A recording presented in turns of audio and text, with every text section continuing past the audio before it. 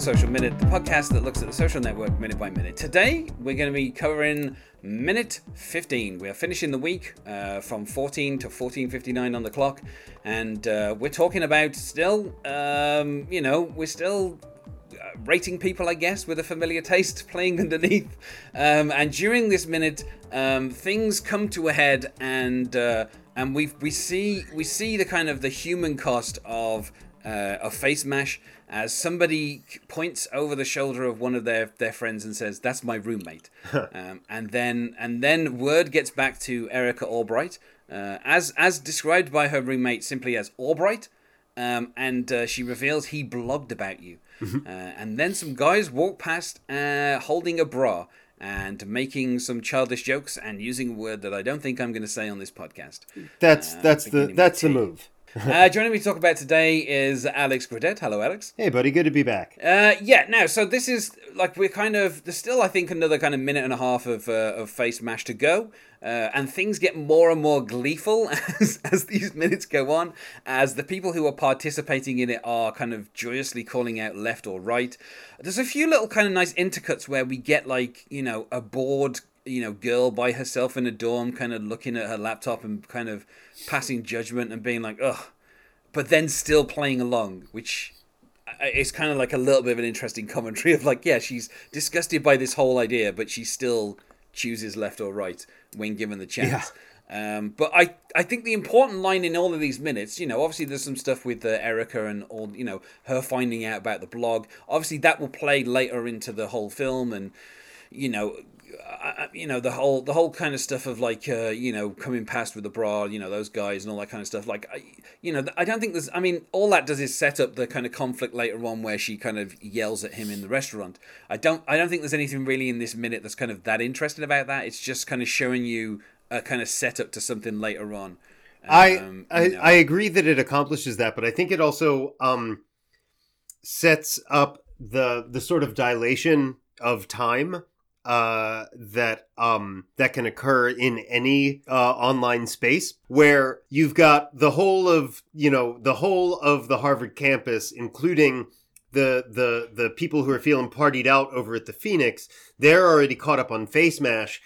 Meanwhile, Albright over at BU and her roommate and the shitty guys from down the hall, they're still back at Mark's blog from like 4 or 5 hours ago. And I think it's a very subtle way to talk about how the news cycle overall has just completely accelerated with the advent of the proto Facebook that is Facemash. Yeah, everyone on campus is, enjoying the game that is Facemash. Mm-hmm. And we start to see bunches of students gathered around, people saying the right, people saying left. That one female student going, "This is pathetic," but then doing it anyway, still voting. I mean, I feel like she is all of us in front of our phones when we haven't even noticed that we've picked our phones back up again, and are back on Twitter or whatever. I think it's a very, I think it's a really recognizable behavior. I think it's. I can't remember if it's in this minute or I think it might be in the next minute, but there is one scene in here which I think is the guys that are in the cyber cafe, and it's shot from outside. And that was the final shot of the film, and it was done by Aaron Sorkin on the last day of Oh, interesting. Yeah, so there's like a little thing in the behind the scenes where Aaron Sorkin was like on set for the final day, and David Fincher wrapped like an hour early, and he left Aaron Sorkin to direct the last shot of the movie. Which I just thought was kind of a nice touch for him to kind of do. But yeah, and it's one of the shots that's in here, and I can never quite remember which one it is, but Aaron Sorkin had left a lot of kind of direction as to exactly how he wanted it shot, so I don't think Aaron Sorkin brought anything new to it. But yeah, so we kind of get the game being played, and people kind of getting more exuberant and kind of excited by it. And then, we have this one moment, which is the moment that always kind of stands out for me, which is where you have all these kind of people gathered around the computer. And I think it is meant to be at the Phoenix. Mm-hmm. And then this kind of girl comes over and she just looks at the screen and says, "That's my roommate." And that's the moment where, as Eduardo had said earlier, rating girls, and he says no rating students. Mm-hmm. Like, that's the moment where you're meant to realize, actually, these aren't just like pictures that people are rating. These are actual people that are on this campus. and they it's a nice, I don't know, it's not heavy handed, but it's just kind of that one single line kind of makes you think, oh, wait there. People seem to be enjoying this, but then we've got to remember that they're not just rating, random faces. These are actual people that they probably know, that they probably go to classes. Well, it's like you said, this is where we're made to feel the human cost for the first time, and I agree with that. One of the other elements that I love, and correct me if I'm wrong on this, but I think my favorite day player in this movie, Ultimate Tyler, with his backwards cap and blazer and club tie. I think we see him playing Facemash as well at one point. Like a few minutes ago, he was on top of the world with the first party of the fall semester, and even with all of that decadence at his disposal, he's still completely under the spell of this addictive kind of toxic game, which shows you how our anti-heroes back at Kirkland are going to beat the system. Yeah. It's like you may have all these girls that are kissing and taking their bras off and playing strip poker and whatever's going on at these parties. You might have all the booze and everything, but eventually you're going to get tired, and when you sit down, you're going to go onto this website, and once you're on the website, you're going to sit there for a couple of hours rating, various students, which one's hotter than the other, and if you're thinking about this person who's kind of, you're in this exclusive, the most exclusive club and of all clubs, and then you realize, but when he gets bored, he's going to go onto a website, and that website is made by these people who will one day be billionaires, and it's like, okay, you might be partying all the time, but these guys in this dorm are going to be the ones who are going to end up, as billionaires by the time this film finishes, and it is a nice kind of contrast. So throughout this minute we see the kind of the exuberance as people are kind of yelling out left and right, and underneath we have a familiar taste building, and the guitar kind of really gives this impression of things kind of getting dirty, and like the build of it and just kind of the choppiness. It just kind of gives you this atmosphere of like something sleazy going on, which obviously is what's happening. I mean, people are rating their fellow students on a website, and so it's kind of like, of course this is sleazy, but I think the music is like a really good kind of match. And we kind of we get towards the end just as we're just before the moment where the whole thing's about to collapse, and obviously we're getting just a lot of left and right and from these different groups that it's not just what I like about this is it's not just kind of like people in their dorms. And it's not just like people at the party, like it's people everywhere. Like there are people in dorm rooms by themselves, there are people in groups, there are people in like the dining halls that are at computers, there are people in like the computer lab, there's people sitting on stairs with their laptops on their laps. Like there's everywhere across the entire campus, you get the impression that everyone is on this website, even if this is like, as they say in the next couple of minutes, like 4 in the morning. Like, this has been going on for a few hours by the time it kind of crashes the whole thing. And, even Eduardo realizes, as we'll discuss next week, that this is a lot of traffic. And now, interestingly enough, there is an article that you can find, which was posted on the Crimson, which talks about how Mark Zuckerberg himself, class of 06, actually says that they had 22,000 hits. Obviously, that's the number that everyone knows. But from 450 different people. So this ended up being used, this site ended up being used by 450 students at 4 o'clock in the morning on a Wednesday morning in October in 2003. So that's that shows you how infectious this idea was and how kind of effective that website was. Right. And the fact that they only sent it to a few people that were kind of in the houses that were right next to Kirkland, and yet it ended up spreading across the whole campus. So I feel like this minute kind of portrays realistically how many people were using this. It was like a phenomena overnight. And it's funny because actually the real site didn't actually crash the Harvard's servers. It just bottlenecked them to a point where everything slowed down to a crawl. and that should not have been able to happen given the size of their bandwidth. So that and then the site itself didn't kind of crash things in the way it's portrayed. It was actually because it was bottlenecking everything. Eventually, Zuckerberg took the website down himself voluntarily. So for the purposes of the film, it looks a bit more dramatic than it is. But basically, he ended up slowing down every single computer on the Harvard campus, and they just had to take the website down because it was causing such a problem. And I think you're right. You make a great point about how the movie makes it a bit more dramatic than it happened in real life. But I mean, that is the responsibility of the movie too. And I think I remember the movie catching a little bit of heat for taking liberties with the facts. But first of all, I don't think it's the responsibility of a biopic to be a documentary or a biography. And second of all, this isn't actually a biopic. This is really I think I don't think anyone went into this expecting it to be lockstep factual with reality, because it's done so stylishly and it's clearly just like a fantasia on what went down. I would be willing to bet, and this is not a knock on the intelligence of the people involved, who obviously have enough smarts among them to basically change the world. They don't talk like Aaron Sorkin makes them talk. Like they don't have these Patty Chayefsky times William Goldman rivulets pouring out of them. They're not ping-ponging back and forth like that.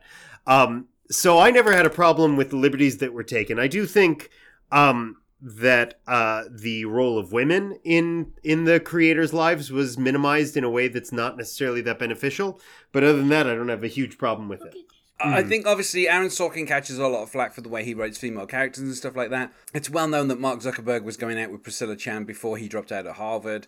Right. Like, he wasn't this kind of loner who had no girlfriend. And, he was obviously dumped in real life by... and that's why he started Zuck on it, with that kind of tone at the start. Yeah, like, he wasn't some kind of socially awkward person who never had a girlfriend. Like, a few years after he kind of left university and he'd, become a billionaire, he was married and now he's got a kid. Like, right. He's... But, I mean, it's the movie's got some allegorical weight to it that I think you would have to work a lot harder to get if it didn't have some dramatic flair to it. So I didn't... Yeah. My problem isn't with the movie for presenting the facts the way it did. My problem is with people who want the movie to be held to some journalistic standard like that, when that's not really the point of something like this. Yeah, and as we'll find out in a few minutes' time, this is all flashback and it's mostly testimonies. So, right. There's a lot of the kind of the depiction of what's going on campus, I feel, is kind of someone in a kind of a room being deposed saying, yeah, everybody was on Facemash, and then this is the way that David Fincher has chosen to kind of dramatize those words, like. And well, that's the word. It's been dramatized. We were talking a few episodes ago about how uncinematic, how untheatrical coding is, and when you've got a load-bearing sequence like this that really requires that to take center stage, you dramatize it. You make it not about the act of creating technology. You make it about the obsession and the drive and the focus, and let everything else sort of backfill from there. Yeah. And, I think as well, the sequence, obviously it kind of descends into sleaze quite quickly. And in the next few minutes, obviously we get to the network crashing and all the rest of that. But I don't know, it makes it feel like, this is like, you get the idea that this is something that spread across the campus really quickly and was really popular and everyone kind of knew about. And then Mark Zuckerberg later, issued apologies and various other stuff like that. So, and you feel like those are kind of justified. And like I said, the stuff with Erica just feels like a setup for, what happens later on. Like she, I mean, I think we could live without her finding out about the blog. He could see her in the restaurant later on and she could yell at him and it still would have the same weight. But I think seeing her kind of, Rooney Mara is such a great actress. Like she kind of plays the dread and the horror of having her kind of dirty laundry out in public, that it makes Erica Albright, a character who's barely in 9-10 minutes of the entire film. It really makes her feel like a character who's kind of had like an influence and kind of feels important, when by the time you get to the end of the film, you realize that maybe she wasn't as pivotal as it's been painted, but it still kind of brings the drama of like, oh yeah, if you blog about someone and call them a bitch on the internet, and they hear about it, that's going to hurt their feelings. It's not something that they're just going to... And the irony is, of course, that, Facebook statuses have made it easier than ever to call people a bitch on the internet, and have them get it a lot quicker than someone wandering by the halls in BU and, and kind of revealing it to them that way. Like, so I find that quite funny that, like, it would take hours for someone to find out that someone's blogged about you, whereas with Facebook... you can find out in minutes that someone said something terrible about you. It's interesting, too, because, and in this sequence, earlier on, we talked a lot about the different uses of technology and how there were, there was a lot of focus on hands and things like that. Now, it's all, appropriately enough, the focus is all on faces, on people engaging with Facemash, either looking bored or disgusted or engrossed, and while being bored and disgusted, there's this one shot over the top of a computer monitor, and you've got two guys at it, and one of them has square rim glasses and a backward red baseball cap on, and it's such a lived-in look, and he's got such a nasty look on his face that he reads as a whole character, and then all of that sort of builds to the shot of Erica that was also in the trailer that we talked about, where she's just got like the two perfect tears standing on her lower lids and her face is just kind of slack with horror. Here we're, and again, it's all playing that human cost of picking one face over another and seeing that reflected on the faces of the people who it actually is. So I feel like we've said about as much as we can about this minute. So as it is Friday, I like to point out that, if there are other films that you want to see or want to listen to, being talked about minute by minute, then by all means go to moviesbyminutes.com and you can find many other films there. At this point, time of recording, roughly 120. I guess this will be the 121st film. Yikes. On that particular list. Yeah, so, at this point, there's so many different films that have been covered.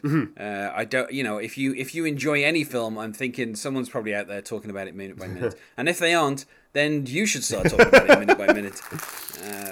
That generally seems to be how it goes with the movies by minutes. Yeah. So by all means, take a look at those. So is there anything that you wish to plug, Alex? Yeah. I've mentioned a couple of podcasts earlier in the week that I'm associated with. There are a couple of new ones, and you can actually find them all on the website of the company I run with Joe Tower and Brian Weiss, the Hatbeard Company. You can find us at htbrd.com, where you'll find links to podcasts like Tales of Our Folly, True Tales Told Live, coming soon. We've got How Was Your Night, Tales from the Service Industry. We do have the classic, the flagship, The Wild Brunch with Alex and Joe. Got some old episodes of that, plus some new ones coming up with some new collaborators and contributors, plus a couple of new podcasts headed your way. And that can all be found again at htbrd.com. And you can find us on MySpace at myspace.com/thesocialminute, or you can find us on Twitter at social_minute, or on Facebook at Social Minute Podcast. Thanks once more for being my guest here this week, Alex. It's been so much fun. I can't believe it's at an end. And I will see you next week.